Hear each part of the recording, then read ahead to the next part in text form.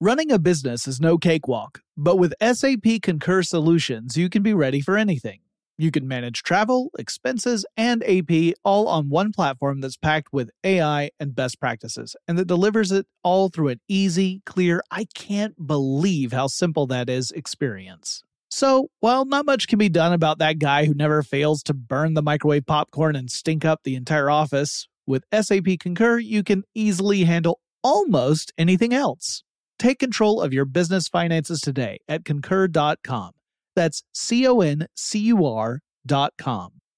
Hi, I'm Michael Rappaport. And I'm Kibi Rappaport. And together we're hosting Rappaport's Reality Podcast. We have a passion for reality TV, and we're inviting you into our living room. We're dissecting the drama, and we're giving praise to the single greatest form of entertainment on television today. That is right. Reality TV is the greatest form of entertainment on television today. Listen to Rappaport's Reality with me, Kibi Rappaport. And me, Michael Rappaport, on the iHeartRadio app, Apple Podcast, or wherever you get your podcast. It's brand new, Season 2. I'm Marissa Thalberg. And I'm Stephen Wolf-Bedeta. And we're excited to be back having bigger, bolder, and always real conversations. Straight from the C-suite front lines of marketing, media, and more. We have great friends joining from people you may know, like Wilmer Valderrama and Bobby Burke. And people you'll want to know. So grab a coffee or, hey, even an Aperol Spritz and come join us on America's #1 podcast network, iHeart. Listen to brand new on the iHeartRadio app, Apple Podcasts, or wherever you get your podcasts. As important as choosing the right destination when traveling is choosing the right travel partner. Gene Fodor. Gene was good. But be careful, because the worst trips result when two partners have two different agendas. The CIA really need your help, Gene. Freeze, Americano. Gene, run! Listen to Fodor's Guide to Espionage on the iHeartRadio app, Apple Podcasts, or wherever you get your podcasts.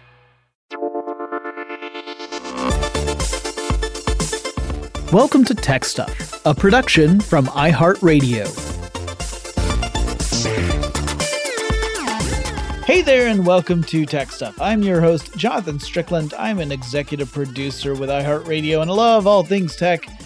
And in our last episode, we looked at how co-founders Edwin Pridham and Peter Jensen not only kept their young company alive by creating a moving coil loudspeaker, but they also came up with the name of the company, that is Magnavox, after first calling the loudspeaker that name. So originally Magnavox was the name for a type of technology, a loudspeaker. We also learned about how the two engineers created noise-canceling microphones for use in aircraft during World War I, as well as how the company tried to get into the consumer electronics business and the young business of radio once the war was over.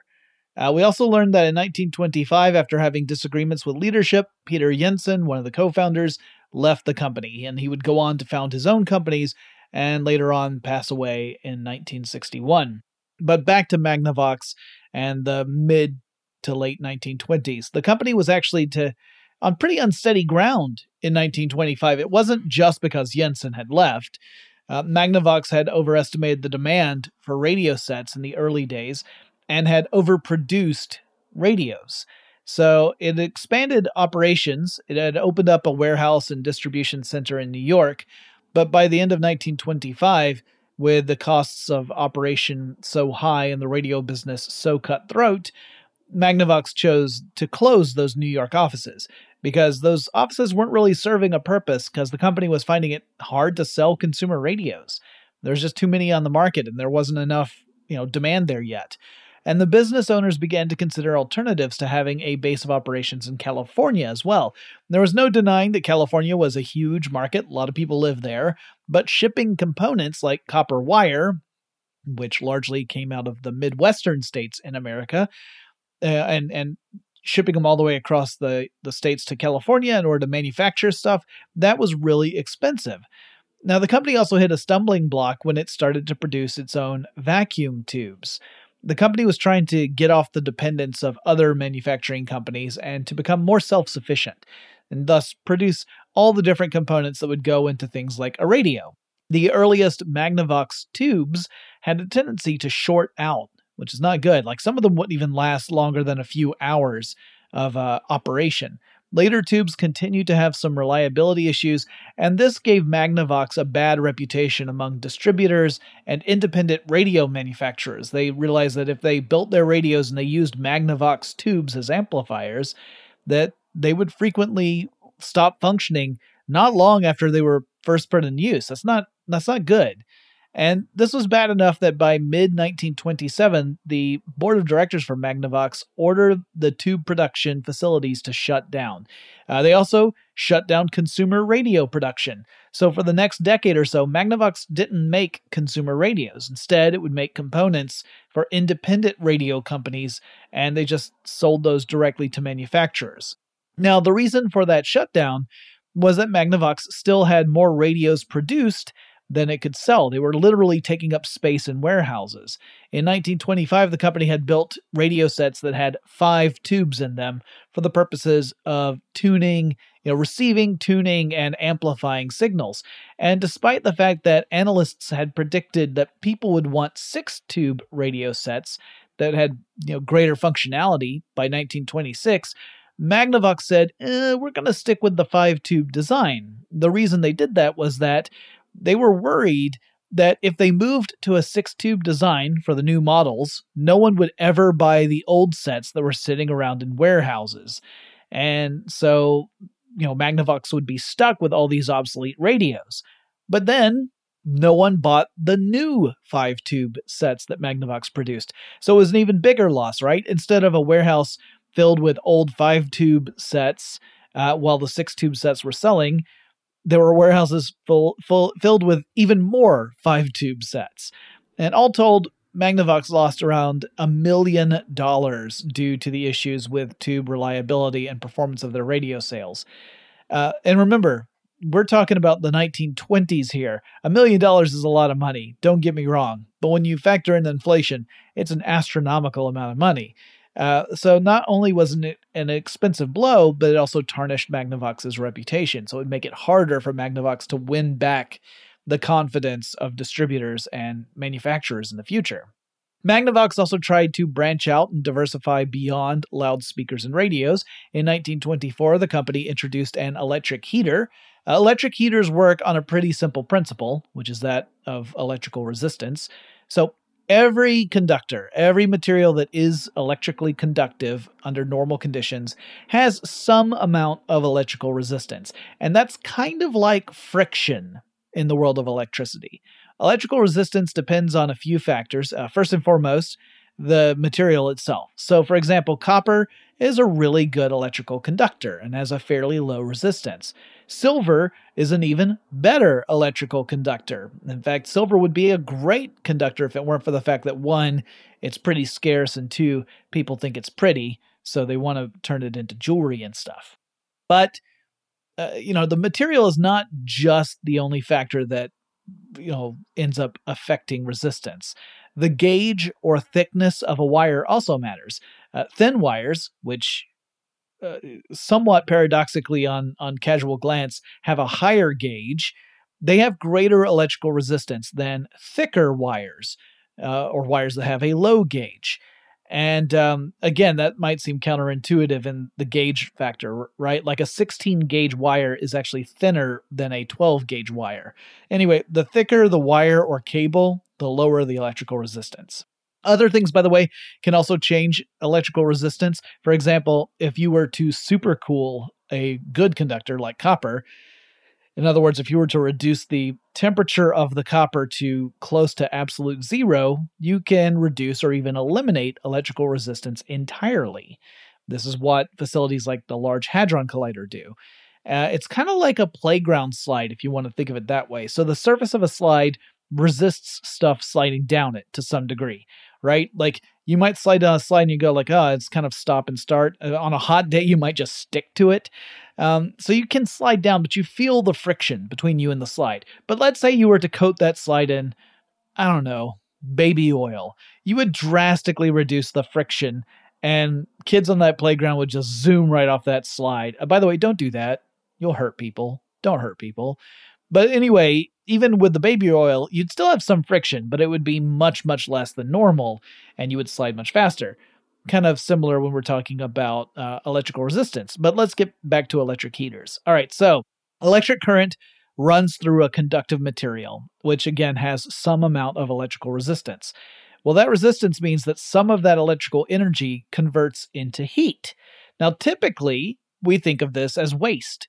The electronics heat up, and the heat gets released into the environment, and we don't typically do anything with that extra heat. In fact, electronics like computers and such typically have fans in them to help disperse the heat that's generated through electrical resistance, because if electrical components overheat, they typically fail. An electric heater, however, makes heat through electrical resistance on purpose. The electric circuits in an electric heater have resistors built into them specifically so that they heat up and convert more of the electric current into heat.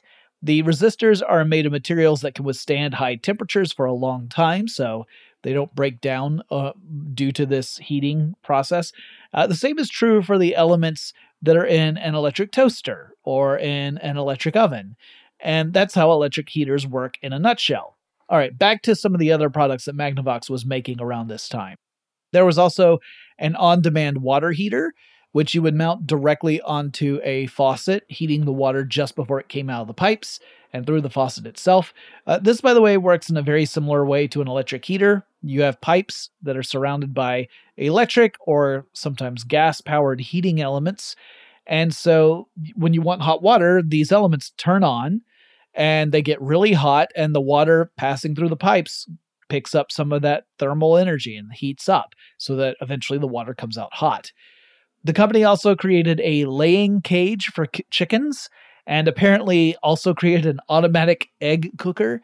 These designs never really went into full production, so they were in very limited runs as far as I can tell, and I wasn't able to find much information on them before I went to record this episode. So I wish I could tell you more about an automatic egg cooker from Magnavox, but I don't have that info. One item that did come out that was successful was the Magnalux adjustable lamp, which was a desk lamp that was on an articulated arm. And it looks a lot like common desk lamps of today, like the lamps that have the hinged arm in them so that you can position them in different ways. Magnavox made one of those that was pretty successful. But the bread and butter for Magnavox remained the loudspeaker. The company continued to sell cone-based loudspeakers. This was the backbone of their business. Speakers were what the company really made their name on, literally, and still were the most important product they were creating. They weren't generally meant for the average consumer. They weren't selling these to customers directly. They were selling them to other companies. They became the component of choice for several independent radio manufacturing companies. So you might buy a radio set that has a different brand on it, but it had Magnavox speakers in it. They did, however, try to create a retail market for consumer speakers. By the time of 1929 to 1930, the leaders of Magnavox realized that they needed to change operations. Their main customers were now independent radio manufacturers who were purchasing Magnavox speakers to go into their radio sets, and they were mostly located in the Midwest of the United States. And as I mentioned earlier, copper cable also primarily was coming out of the Midwest. So in 1929, Magnavox opened up an assembly plant in Chicago, Illinois, with the goal of shifting operations to the Midwest. Then the stock market crashed. Now, this had a massive effect across nearly every industry, not just in the United States, but in the world. Magnavox was forced to go through a company reorganization to stay afloat. The leaders decided to shut down the California operations, and they moved everything to Chicago. 45 employees would actually make that move, although almost all of them would end up leaving the company over the following couple of years, and Magnavox would end up hiring all new people to work the company. Magnavox would relocate again, however, not long after relocating to Chicago. This time they moved to Fort Wayne, Indiana. That's where the company set up a new manufacturing facility, and it wouldn't produce consumer products for several more years. Instead, it focused on tech that would go into products coming out of other manufacturers. In 1930, Magnavox founded the Magnavox Company Limited. You might wonder why it did that. This has to do with the fact that the earlier incorporation of Magnavox was out of the state of Arizona. So even though the company headquarters were located in California, the leaders chose to incorporate in Arizona. Well, the business leaders now wanted to switch this to Delaware. And you might wonder why that's so. I mean, if you were to just look at a list of Fortune 500 companies in the United States, you would see that more than half of them are incorporated in Delaware. Delaware is not a big state, and it has less than 1 million people living in it. So you might wonder what the heck is going on here. Well, the big reason is that Delaware leads the U.S. when it comes to laws that define what corporations can and cannot do. Plus, Delaware has a special court called the Court of Chancery that only focuses on cases involving corporate law. So cases appear before a judge. There's no jury trial. It's just a judge. And they get fast-tracked into that system. So that means there's fewer delays compared to other court systems. If you were in a different state and you had to bring a matter to court, you would be put on a waiting list along with every other case that was being tried by those courts. But because Delaware has the specific court for corporate law matters, things are much faster. So being incorporated in Delaware, even if the company's headquarters are in some other state, has legal advantages. Anyway, the Magnavox Company Limited became a holding company. It purchased all the stock from the Magnavox Company that was incorporated in Arizona. So effectively, it shifted the incorporation to Delaware. So this was an example of jumping through some legal hoops to change the incorporation status of the company. Magnavox Company Limited didn't really do anything. It was just a holding company for the Magnavox Company Incorporated. That was the company that was actually doing the manufacturing. Around this time, Magnavox also acquired part of the AMRAD Corporation. AMRAD stands for Amateur Radio Research and Development. It had previously merged with the Crosley Radio Corporation, which is a fascinating company in its own right. Crosley Radio made home radio sets, including some budget models, but by the late 1920s, the AMRAD division had very little to do. And this kind of gets back into that oversaturation problem in the radio industry. And after the stock market crashed, the AMRAD division effectively shut down. So Magnavox purchased part of the AMRAD division and brought it into the fold of Magnavox. AMRAD mostly created components for radios, including tubes that would be used, like gas tubes that would be used, rectifiers in radio. So Magnavox supplemented its own capabilities with this acquisition. In 1934, Magnavox purchased a stake of ownership in a company called Electroacoustics Products, located out of New York. The company created stuff like the Illustravox. And you might wonder what the heck that was. Well, the Illustravox was a combination phonograph, that's the Vox or voice, and film strip projector, presumably the Illustra part. It looked a lot like a film projector that had a record turntable smacked on top of it. So you would load a film into the projector, which would indicate when you were to put the needle down on the accompanying phonograph that had the soundtrack for the film strip, and then you would play the audio back along with the projected film. Now, obviously, getting it just right was kind of an art in itself so that the sound and images would match up, and they were used for a lot of stuff like training films and that kind of thing. The acquisition of this company would mean that Magnavox was poised to return to the consumer market by 1936-1937. Electroacoustics Products would initially be a subsidiary of Magnavox, and in 1937, Magnavox introduced a tabletop radio unit designated as High Fidelity. We'll talk about what that means after this quick break. Running a business is no cakewalk. There is a ton to keep track of. Employees to keep happy, spending to control, travel to plan, and on top of it all, nobody knows exactly what the future holds. Your finance team always has to be ready to change. But with SAP Concur Solutions, you can be ready for anything. You can manage travel, expenses, and AP all on one platform that's packed with AI and best practices, and that delivers it all through an easy, clear, I can't believe how simple that is experience. And you can finally say goodbye to the costly mistakes and risks that come from manual work and spreadsheets. So, while not much can be done about that guy who never fails to burn the microwave popcorn and stink up the entire office, with SAP Concur, you can easily handle almost anything else. Take control of your business finances today at Concur.com. That's CONCUR.com. Hi there, I'm Bob Pittman, Chairman and CEO of iHeartMedia. Welcome to Math and Magic, Stories from the Frontiers of Marketing. This week, I'm talking to the one and only Ryan Seacrest. Love the connection to people. I think at the core, what I get excited about, what gets me up in the morning, is connecting with people in an unscripted, unvarnished way. Is getting to say something to them, hear back from them, know that I'm part of the routine. And I look forward to getting on the air. I look forward to it. In these exciting times, we're looking to the math, the strategy and analytics, and the magic, the creative spark, more than ever. Listen to Math and Magic on our very own iHeartRadio app, Apple Podcast, or wherever you get your podcast.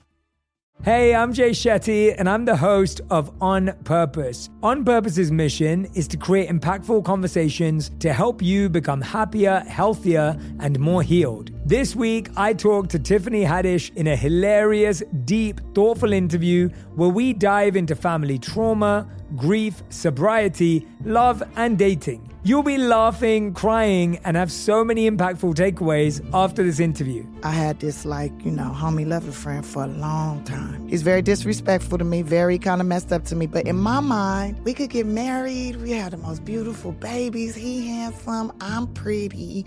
It would be so cool. He's smart and intellectual. I'm kind of smart, I think. It would be fun. We have the best conversations. We have fun, but then he would treat me like crap. Listen to On Purpose with Jay Shetty on the iHeartRadio app, Apple Podcast, or wherever you get your podcasts. Trust me, you won't want to miss this one. Every week on Talk Easy with Sam Fragoso, I invite an artist, writer, or politician to come to the table and speak from the heart in ways I imagine you haven't heard from them before. Some of my favorites are with Tom Hanks, Margaret Atwood, Questlove, Cate Blanchett, and Oscar Isaac. If that sounds like a varied group of people, it's because it is. I always wanted to make a show where one week we could sit with a politician like Beto O'Rourke, the next an author like Min Jin Lee, or TV titans like Bill Hader and Quinta Brunson. Basically, this is a podcast driven by curiosity and an abundance of research. Conversations where people actually start to sound like people. In recent weeks, I sat with Dan Levy, Ava DuVernay, Benny Safdie, and the editor of The New Yorker, David Remnick. You can listen to Talk Easy with Sam Fragoso on the iHeartRadio app, Apple Podcasts, or wherever you get your podcasts. I hope to see you there.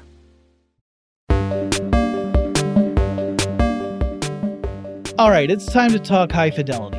And by that, I don't mean the Nick Hornby novel, or the movie adaptation of that novel starring John Cusack, or the Broadway musical adaptation, or the TV series adaptation. No, we're talking the concept of high fidelity.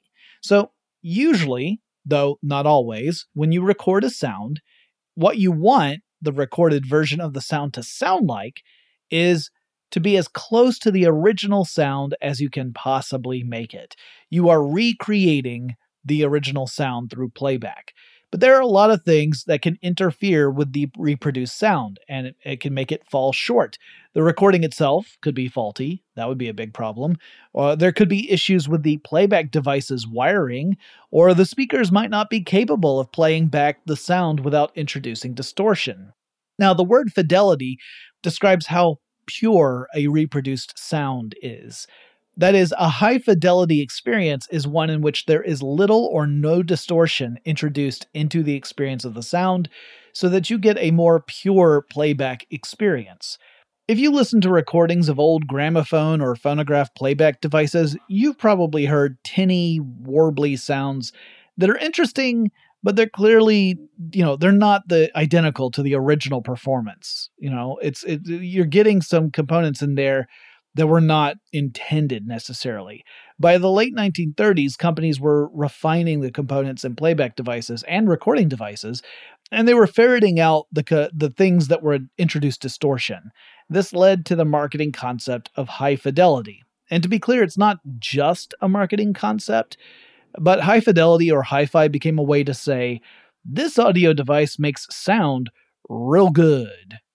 In 1937, Magnavox filed to reorganize with the federal government under the Bankruptcy Act, and the reorganization allowed the Magnavox Company Incorporated, which remember, that's the subsidiary of the Magnavox Company Limited. Magnavox Company Incorporated is the company that actually makes stuff. Well, they were then able to absorb Electroacoustics Products Company and merge it directly with Magnavox Company Incorporated. So what this means is the version of Magnavox, what actually made stuff, absorbed the subsidiary and gobbled it on up, while the holding company that doesn't make stuff remained the same. This was also when Frank Fryman would become a vice president of Magnavox. Now, Fryman had founded Electroacoustics Products years earlier. He was the head of that company when Magnavox acquired it as a subsidiary. So he joined Magnavox in the process of the merger, and he would become a vice president of Magnavox. And he'll be a very important part of our story a little bit later on, too. Now, the corporate structure became a little bit simpler a few years later in 1942. That's when Magnavox Company Limited, that is the holding company, what doesn't make anything, changed its name to the Magnavox Company. Meanwhile, the Magnavox Company Incorporated, as in the part of the company what made things, dissolved. So now there was just the Magnavox Company. It was no longer a holding company. Now that was everything. It was an electronics and components manufacturing company. So we've simplified things dramatically at this point, from a corporate structure point of view. In 1941, Magnavox introduced the first of its FM tuners, which had the name of CR158, because these model names, they're great. Really easy to remember. Now, keep in mind, AM radio uses a carrier wave of a specific frequency, somewhere between 540 to 1640 kilohertz, and you encode information on this carrier wave by varying or modulating the amplitude of that wave. So if you were to visualize a wave plotted on a chart, this would mean that you are changing the height of the peaks and the depth of the troughs. And by doing this, you can encode information on top of a carrier wave. And by demodulating it, by essentially taking the carrier wave out of it, you're left with the modulation part that represents the original information, in this case, audio, like, radio waves. So FM radio, that is frequency modulation. That means we take a carrier wave, this time in the 88 to 108 megahertz range, and we vary or modulate the frequency of the wave to encode information on those waves. FM radio had better audio quality or fidelity, and it first had emerged in the 1930s, but it took a while for companies to start creating consumer radios that had FM tuning capability to them. This was also around the time that the United States got involved in World War II, and again, like with the First World War, companies in America began shifting focus to create products and components to support the war effort. Magnavox was no different, and in fact received the first Navy E award that was given to an electronics manufacturer. That happened in 1942. What was Magnavox producing? Well, largely it kept on making the stuff it was known for, loudspeakers and the components needed to drive them. And those were incredibly useful on military vehicles like large ships and submarines and aircraft. At the end of the war, Magnavox refocused on the consumer market. And the post-World War II era would really be the golden years for Magnavox. In general, the post-war economy in America was really, really strong. You had all these returning soldiers who were able to take advantage of government programs to establish a new life for themselves stateside.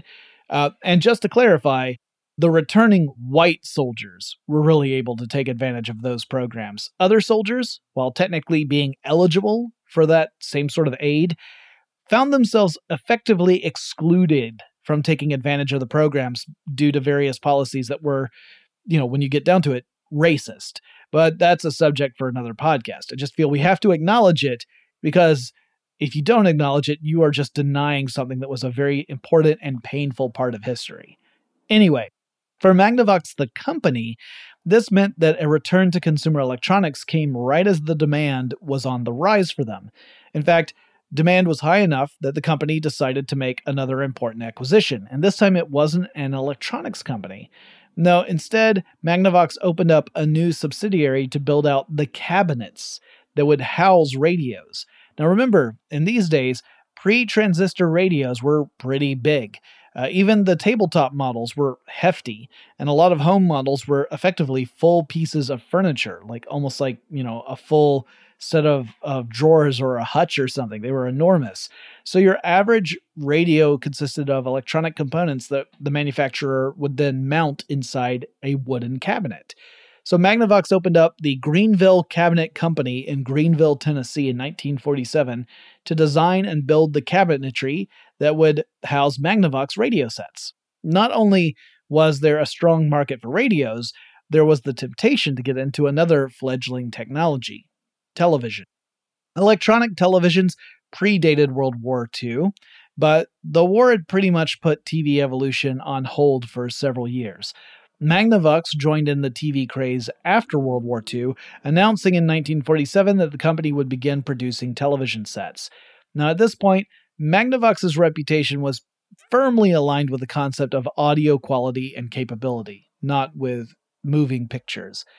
An engineer named Anthony Wright became the chief of television engineering at Magnavox, and his team got to work creating a technology the company called, of course, Magnascope. Now, interestingly, the first TV that Magnavox produced was called the Modular, which had the model name MV10, and the company introduced this first in 1948, so just a year after they announced they were going to get into the TV business. Clearly, they had already been working on it for a while before then. The Greenville Manufacturing Company provided the cabinet for the device, which housed the electronics, which came out of Fort Wayne, Indiana. Inset in the face of this cabinet was the MV10's screen, which was not huge. It's a little black and white screen. An ad from the time claims, quote, "It provides the finest picture quality in television and sharper contrast for better visibility," end quote. That ad, by the way, was really for a record player / radio combination. The one in the photo I'm looking at was called the Cosmopolitan. And these sets, the radio sets that had a phonograph player built into them, ranged in price from $179.50 all the way up to $895. And remember, we're talking like 1940s money. That would be truly astronomically expensive today. On top of that base price, you could add on what they called a Duomatic changer. This was a piece of equipment that could hold up to 12 records. And so you would play a record, and when the tone arm would get all the way to the end of the record, it would automatically lift up, go back to the beginning, like the rest position, and set down. Then the machine could drop the next record onto the spindle. The tone arm would come back up, move back over, and start playing the next record. So you could hold up to 12 records with this thing, and it would automatically drop in the next record in the sequence. And this would only cost you a cool $275 or so. Then, to have the television on top of that would set you back an additional $299.50, all the way up to $950. And keep in mind, this is, again, all in the 1940s. So with inflation, these prices would be truly enormous, especially if you wanted a top-of-the-line system. Some things never change, right? So the TV receiver was called the Modular, not because the television itself was made up of modules. It's not like you could take the TV apart. Instead, the TV on its own was a module. And as the ad I alluded to hinted at, Magnavox, the company, knew that it was most associated with audio equipment. And so this company was essentially saying, hey, you could also get a television to incorporate into the audio equipment and enhance your audio equipment, rather than, try to create an all-new marketing line dedicated solely to selling televisions. Now, I haven't found a specific source that confirms my suspicion, but I believe the MV10 did not have its own incorporated speaker system, or at least not a very robust speaker system. Instead, you would actually connect the MV10 to your Magnavox Hi-Fi audio set, and the sound would play out through the audio set. You'd have the picture on the TV, but the sound would come through the same speakers that the radio and phonograph were attached to, which honestly would make this one of the first home entertainment all-in-one setups that I've ever heard about. The television market, the whole industry as a whole, proved to be a profitable one. It was also a very competitive one. Magnavox would go on to establish new manufacturing facilities in Greenville, Tennessee, that primarily focused on TV production, building facility number 2 in 1952. Remember, the first facility was dedicated to building cabinetry for radios. And it was around this time that Frank Fryman, originally the founder of the Electroacoustics Products Company, became president of Magnavox. Fryman had a reputation as a real high-fidelity fanatic, and under his leadership, Magnavox would develop a strategy to make sure that each of the components it produced for its radios worked really well together. Now that seems like a no-brainer, but hear me out. Let's say you're making various components, and the components you're making are all necessary to enable something like a radio set to work, right? So it's all the parts of a radio set. Now, you could treat them all as separate individual technologies. So you could make the best tuner, for example, and the best amplifier, and the best loudspeaker.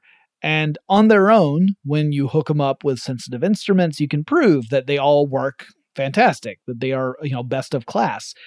They perform well within whatever your specifications are. However, this does not necessarily mean that once you connect them all together in your radio set, that they're all going to play nice with each other. Sometimes different components can start to introduce stuff like distortion when they are connected together. And that obviously has a negative impact on the sound produced by the end product. So Fryman's directive was that the engineers had to create a more holistic system that would produce the best overall result when they all work together. And that meant that sometimes maybe the amplifier's not quite as powerful, or the receiver might not be quite as sensitive as you could make it. But the end result for the customer was that you had a radio set that produced great sound.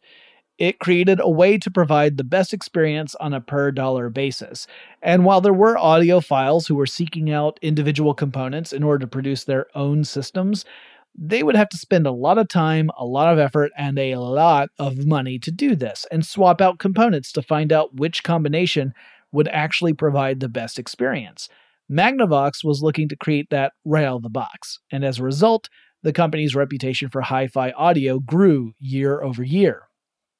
Fryman, by the way, he was born in Austria-Hungary in 1909, but his family had moved to America when he was just 9 years old. In the 1920s, he had studied the young field of radio research, and that's when he founded Electroacoustic Products in 1930. His tenure as president of Magnavox began in 1950, and during that time, he would see the company reach its height as far as its reputation and revenue were concerned. He would lead Magnavox until his death in the 1960s. He died at the age of 63.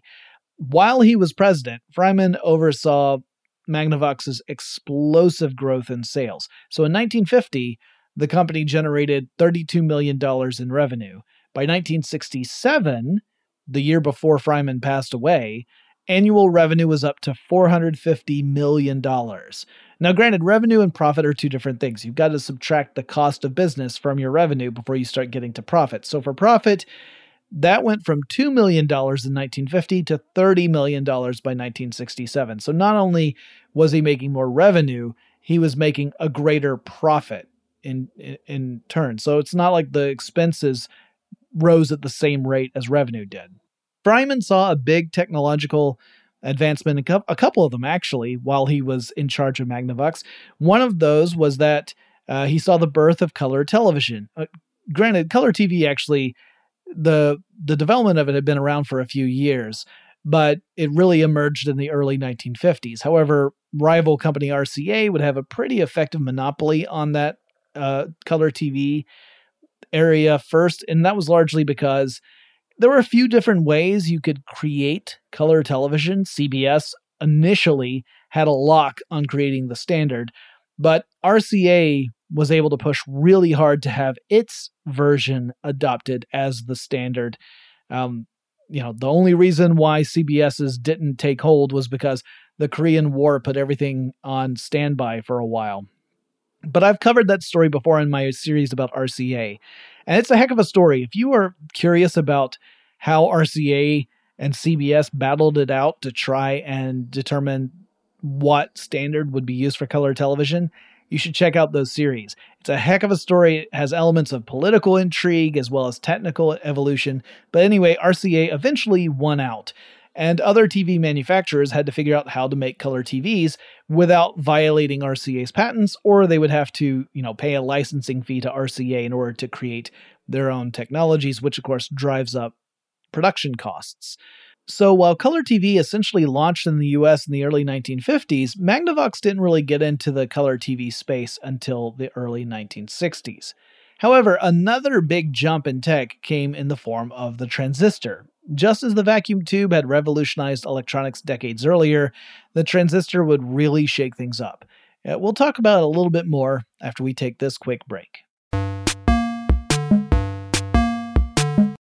Running a business is no cakewalk. There is a ton to keep track of. Employees to keep happy, spending to control, travel to plan, and on top of it all, nobody knows exactly what the future holds.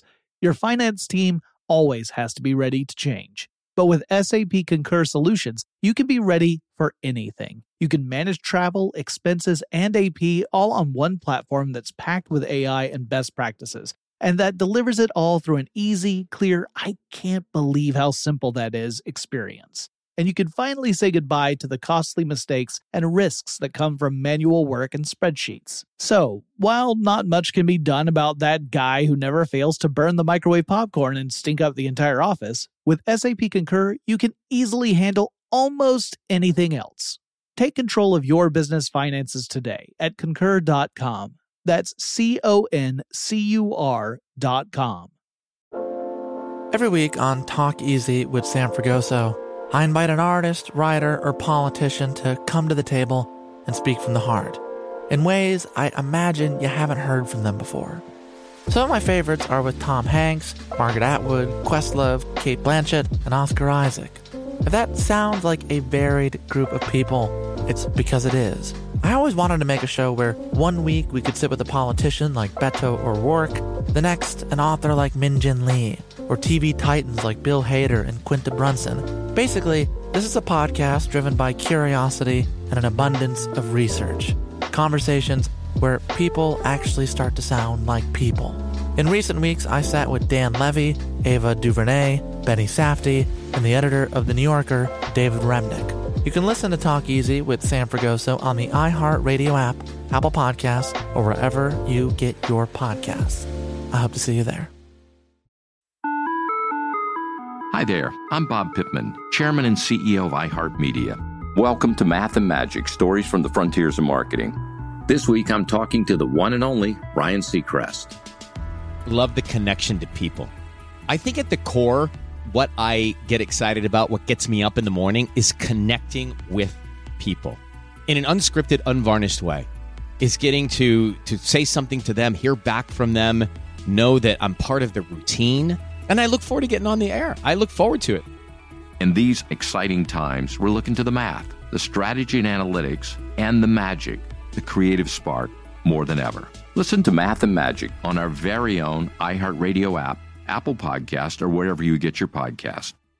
Hey, I'm Jay Shetty, and I'm the host of On Purpose. On Purpose's mission is to create impactful conversations to help you become happier, healthier, and more healed. This week, I talked to Tiffany Haddish in a hilarious, deep, thoughtful interview where we dive into family trauma, grief, sobriety, love, and dating. You'll be laughing, crying, and have so many impactful takeaways after this interview. I had this, homie lover friend for a long time. He's very disrespectful to me, very kind of messed up to me. But in my mind, we could get married. We have the most beautiful babies. He handsome. I'm pretty. It would be so cool. He's smart and intellectual.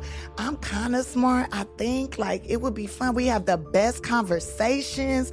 We have fun, but then he would treat me like crap. Listen to On Purpose with Jay Shetty on the iHeartRadio app, Apple Podcast, or wherever you get your podcasts. Trust me, you won't want to miss this one. So the transistor emerged out of Bell Labs in the late 1940s, but early transistors were large and unfit for practical application. They were more of a proof of concept. And they proved that it was possible to create an amplifier or switch using semiconductor material rather than a vacuum tube.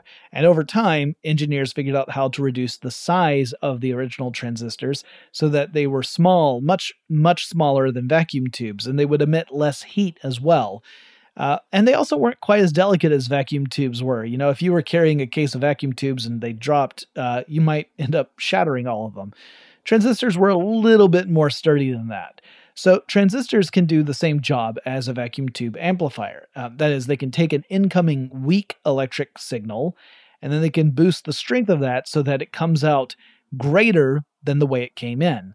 And the way it does this is a little different from a vacuum tube, but the basic principle is the same. So you've got a weak signal going into the transistor, you apply voltage to another part of the transistor, and this induces a stronger output signal. So you are having to put energy into a transistor to make this happen. It's not like you've got a magical switch that just takes a weak signal and boosts it into a strong signal without you having to do anything. But you didn't need big, bulky, hot vacuum tubes in your giant radio set cabinet in order to amplify a signal so that it could drive loudspeakers. So it was possible for transistors to do that job, which meant you could miniaturize the design of the overall product without compromising on the end user experience. So Magnavox produced its first all-transistor radio in 1957. It cost $79.95. Now, I did go ahead and run that through the inflation calculator just to see how much it would cost today if it were at the same, cost level. So brace yourselves, because that $80-ish transistor radio would set you back more than $780 today. $780 for a transistor radio. That means the inflation between 1957 and today, it means that $1 today is worth about a tenth of what it was worth back then. Yowza. Anyway, the price tag probably drives home the fact that these electronics were adopted really by people who were well off, right? The average person could not afford to buy these sorts of things.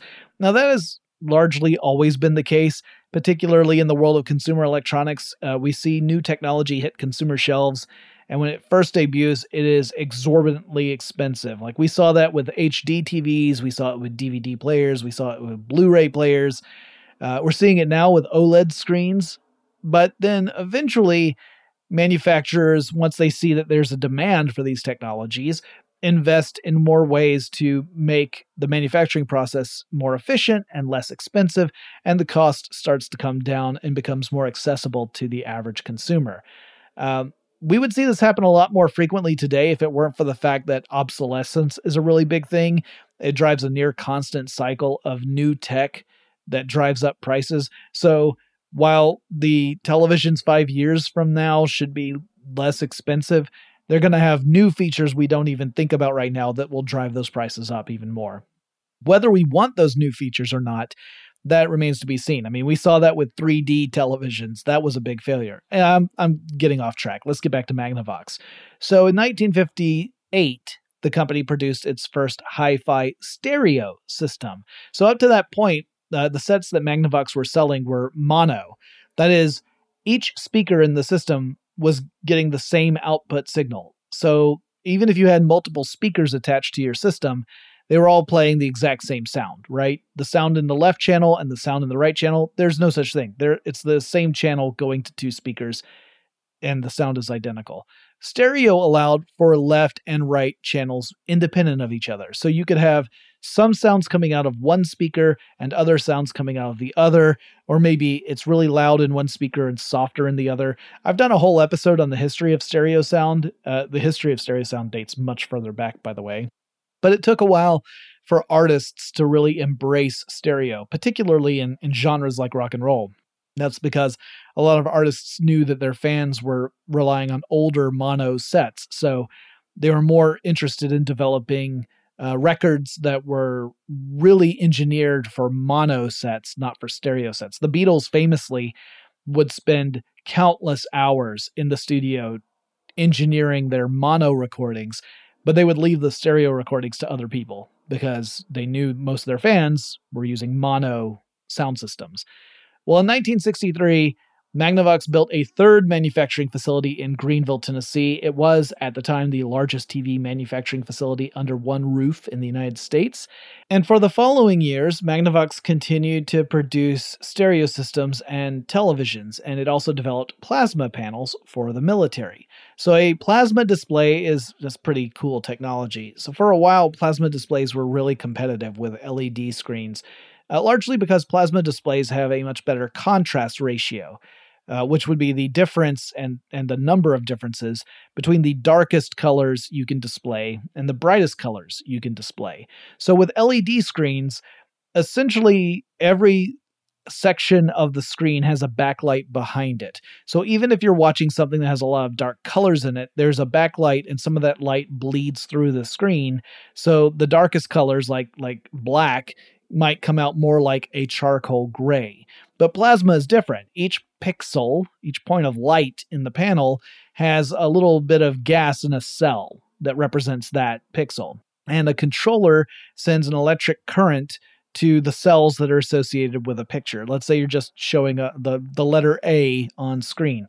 Well, the cells that make up that letter A will get current sent to them, and the current excites a gas, something like mercury vapor. And when mercury vapor gets excited, its electrons jump to higher energy levels.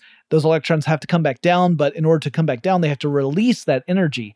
They do that in the form of ultraviolet radiation. Well, we can't see ultraviolet light. However, if we pair that mercury vapor with, say, certain noble gases, then the ultraviolet light will stimulate those gases to release energy in the form of visible light. So if you were to look at a color plasma display, like a color plasma television, every single pixel that represents a point of light on that display has 3 subpixels. There's one for red, one for green, and one for blue. And by timing out the electric pulses going to these subpixels and selectively choosing which subpixels need to fire, a plasma display can create images of lots of different colors. Now, in the early panels of the 1960s, we're talking monochromatic displays, so we didn't have to worry about the subpixel part. They were expensive. They were generally reserved for stuff like military use, and eventually plasma televisions would come on the scene for consumers much, much, much later. They would struggle to be profitable because other types of televisions would ultimately win out, and manufacturers would drop out of plasma TV production. There's some other issues that plasma displays have, but that's not really important for this episode, so we're going to move on. Now, we're running up to the end of our story here, and I already talked a bit about Ralph Baer and Bill Harrison and Bill Rush in some recent episodes I did, or an episode I did about the 1983 video game crash. So these 3 guys, working for a company called Sanders Associates Incorporated, developed a video game console that could play an electronic version of table tennis. There were also some other programs that the machine could run. It was a limited number because it was hardwired to play a certain number of games. There was a checkers game. There was a game that used a very early light gun. The detector for the light is built in the gun itself, so the gun can tell if it's pointed toward the pixels that should be created on a display. But Bayer's thought was that he could create a system that would give people the chance to play games on their TVs. So by the late 1960s, TV prices had declined enough so that the average family could afford one, and this would give more functionality to the television. Sanders Associates shopped this idea around because they weren't going to make it. They just wanted to license the idea to someone else, and Magnavox was interested. So in the early 1970s, Magnavox entered into a licensing agreement with Sanders Associates for the Brown Box. That was the nickname given to Bayer's invention. He had covered it with vinyl tape that had a wood grain pattern on it in order to make it a little more attractive and not look like, a big metal box with switches and knobs on it. Magnavox would design a new console to house the electronics and introduce the device as the Magnavox Odyssey in 1972, the first home video game console. It had a handful of programs that were coded into the console itself, and you would activate it by putting in what they called game cards, that's sort of a predecessor for cartridges. And the game cards completed circuits that would allow the console to play a specific game. It was different from later video game consoles. You couldn't program a new game for this to run. It was a limited number of predetermined games that this would run. So you couldn't build Pac-Man for the Magnavox Odyssey, in other words. So the Odyssey could only display very blocky graphics, and it could only display monochromatic graphics, so black and white. To compensate for that limitation, Magnavox also produced color screen overlays. So it was like a plastic overlay that had color in specific spots on there, and you would slap that onto your TV screen, and thus the light coming from the TV screen would show through this clear plastic, and you would get quote-unquote color graphics. Pretty low-tech workaround for the limitations of the device. Well, the Odyssey ended up being a modest success. Magnavox sold a few 100,000 units, but that would be later dwarfed by other video game consoles that would enter the market later in the 70s and into the 80s. In 1974, Philips, the electronics company based in the Netherlands, made an offer that Magnavox couldn't refuse. So Philips was looking to establish a foothold in America, primarily as a way of creating a distribution network for Philips products. Magnavox would become a subsidiary of Philips. While Magnavox would continue producing products, it was doing so under the direction of Philips with the goal of pushing Philips-based technologies. So Magnavox did play a part in certain Philips products, like the manufacture and distribution of the Laserdisc format, but the division didn't do a whole lot more. They did make some home pinball machines in the late 1970s. That's kind of cool. But that was pretty much the end of Magnavox, the company. It still existed as a brand, so Magnavox, the brand, was still a thing, but that was something that Philips would sometimes slap on certain products because the brand recognition was important in the American market. Also, today, around the world, there are different companies that own the rights to the Magnavox brand in those specific regions, which means you could buy two different products. Each of them have the Magnavox logo on them. You buy one in one part of the world, and you buy another one in the other part of the world, and ultimately, they were made by two unconnected, different, independent companies, right? They have no connection to each other, apart from the fact that they each have the regional rights to use the Magnavox brand. So we don't really have a Magnavox company anymore. But it was really fun tracking down the history of Magnavox and talking about its role in the consumer electronics industry, particularly in the United States. If you have suggestions for topics I should cover on Tech Stuff, whether it's another company or a specific technology or a trend in tech, anything like that, let me know. The best way to do that is on Twitter. The handle we use is TechStuffHSW, and I'll talk to you again really soon. Tech Stuff is an iHeartRadio production. For more podcasts from iHeartRadio, visit the iHeartRadio app, Apple Podcasts, or wherever you listen to your favorite shows. Running a business is no cakewalk, but with SAP Concur Solutions, you can be ready for anything.